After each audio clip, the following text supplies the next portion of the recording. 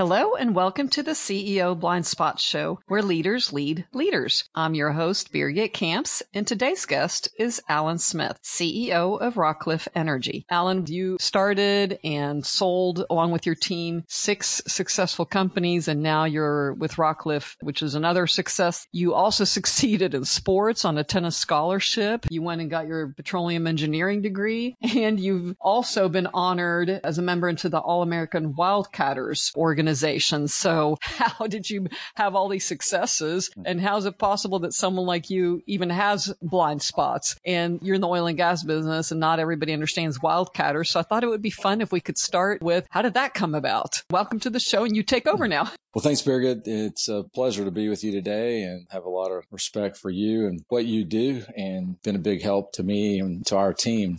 When you think about oil and gas, sometimes you hear about wildcatters, and the term's kind of evolved over time, but it really just means someone who is willing to go out and take risk, to find oil and gas or to find hydrocarbons. And to do that, you have to figure out where exactly that you want to go about doing that. And then you've got to secure the capital, because unfortunately the energy business is a capital intensive business. And over time it's evolved, because we've gone from just truly wildcatting well by well to literally buying existing assets that have additional potential to explore. We have another term now we use called developcats, where they're not quite wildcats, but they're not just layup, wells either. And then we also just have to do the blocking and tackling execution. But it really just the risk to go out and start from scratch and find oil and gas. Which is unusual for someone with a petroleum engineering degree who, in general, I'm told that profile tends to be risk averse. And yet you have figured out how to take appropriate risk to the point that currently you have $700 million that Quantum Energy Partners put into starting Rockcliffe because of your track history of being able to do that well. Quantum is about 60% of our capital, and then we have some institutional capital and endowment capital that's come alongside us also. And what is your explanation as to why they felt comfortable putting that in your hands, so to speak?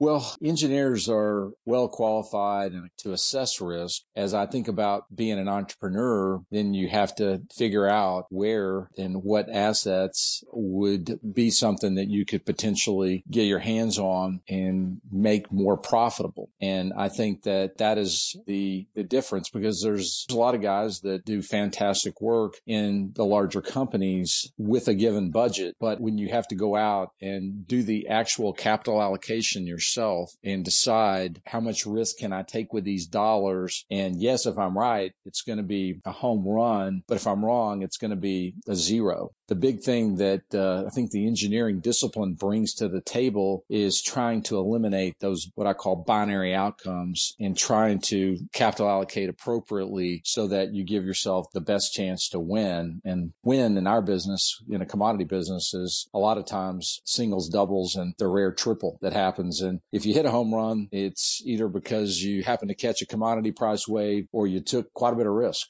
Yeah. And I have to say, sometimes when we talk about blind spots on the show, it's on the negative side, but there's also blind spots on the positive side. And from working with you and your team, I happen to know that a positive blind spot is the unusual competitive edge with how you differentiate yourself. So not only do you know how to put the dollars to use well, but you also are really gifted at differentiating yourself in the commodity business. Can you say something more about that? Sure. It's a great point that we are in a commodity business. And Peter Thiel loves to say in his book, 0 to 1, whatever you do, don't get in an undifferentiated commodity business. So if we find ourselves in that position, which I've been in this position over 35 years, then you got to figure out how to differentiate yourself. And it really comes down to our people, the application of technology, and how and where we build our relationships. And I think people picking is something that is really a gift. It takes a lot of time. It's something that you cannot delegate. When you think you found the right person on paper and potentially you've even interviewed them, the reference calls are beyond important. And you can't make the perfunctory calls where you kind of get the answers that you want. You ask a lot of yes/no questions. You have to dig, and you have to dig deep as to this person's strengths. What are their development needs? Where have you seen them perform in a crisis or in a very unusual situation? or how have they handled themselves in conflict. So you're trying to not only figure out, is the person talented enough to do what you need to be able to do, but are they able to work and play with others well? And you really need both. So the people side of it is one way we've, I think, clearly differentiated ourselves over time. And, then technically we have to differentiate ourselves, which goes right into the technology aspect of what we do in our business. Is we have to have someone who understands a basin that has worked the basin for 20 plus years. We can't have someone who's just worked the basin for a few years, because they're going to have a ton of blind spots technically. And yes, that's how you get burned. Well, I think those are all very important points in how you evaluate someone. And it's interesting because you just mentioned another one that I think probably almost no one asked about until now, which is also making sure that you know how they've handled crisis, because we're in so many of them right now. So thanks for sharing that. And all people see when they see you and when they do, Google searches on you is all your successes. So can you share anything about any blind spots you discovered about yourself? Well, we all prone to them. I can often, certainly not intentional, but not communicate as often and as thoroughly as I should as to the ongoing strategic initiatives, the ongoing execution initiatives, and just sort of expecting that things will continue to go,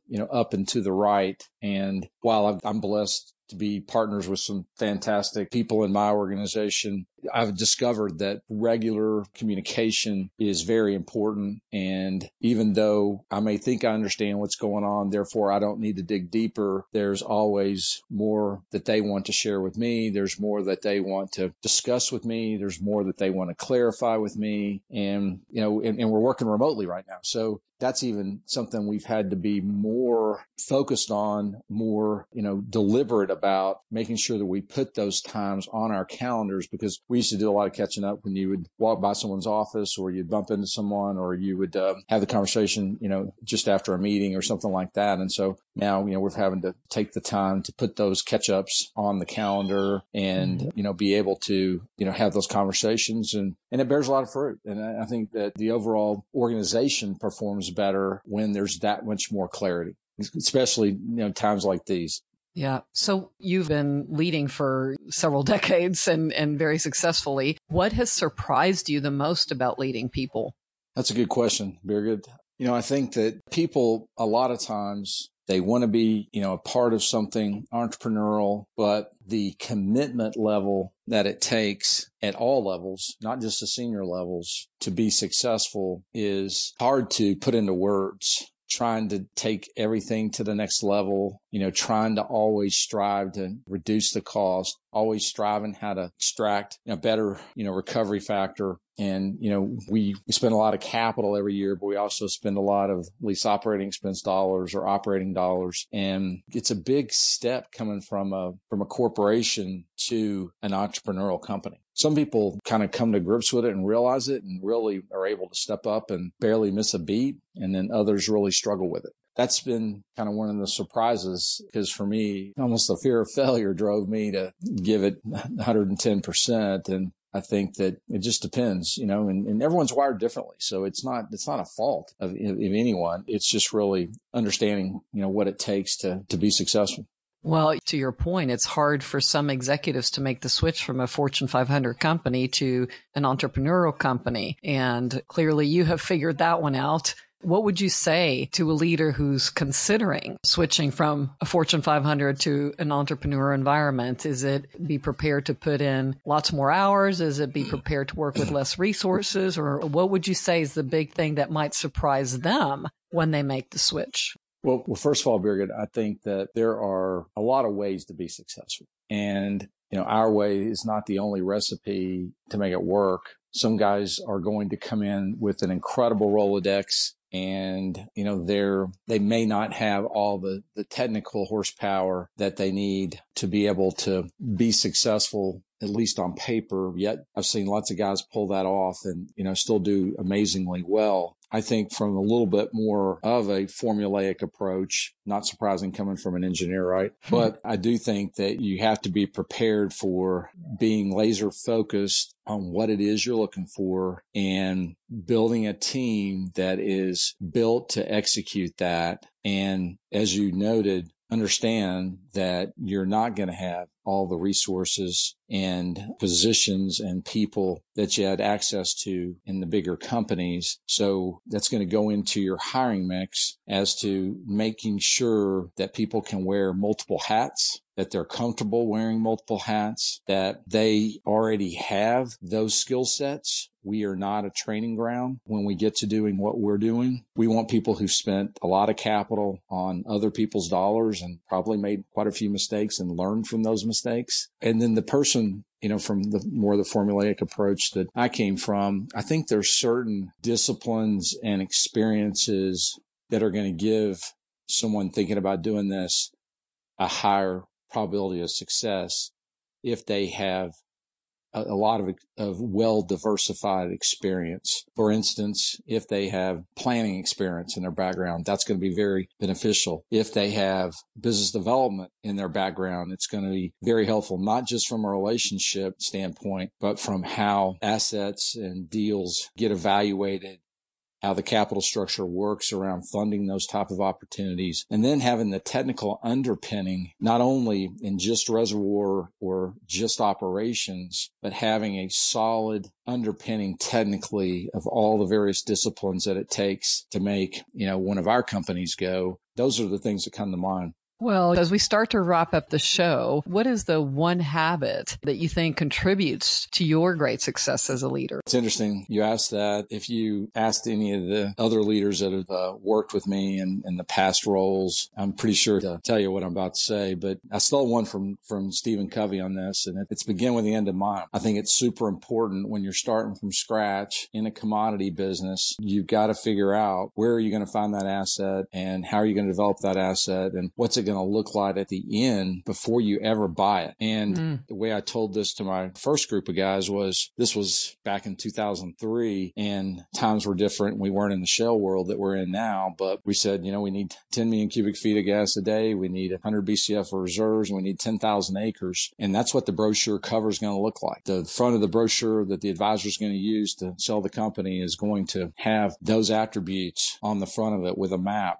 displaying that acreage. And we've applied that concept in everything that we bought. What does it look like before we ever buy it 3, 4, 5 years from now? What does it look like if we can successfully do what we think we can do to that asset to make it a profitable, successful business? And we're always in the business of creating inventory for others. If our inventory that we're going to create is not at least as good or better than inventory they have in their company, then we're not going to be a target for them. So that's really the main habit I think that I would share. I really appreciate your generosity with being on the show and being willing to continue helping others in leadership roles. And I happen to know from working with you that you're helping other leaders in the nonprofit sector as well. I guess as we wrap up, I would say others would say we're in a crisis, but I happen to know that you're doing extremely well. So congratulations to you and your team. And thank you again for being on the show. Thank you, Birgit. It's always a pleasure to be with you.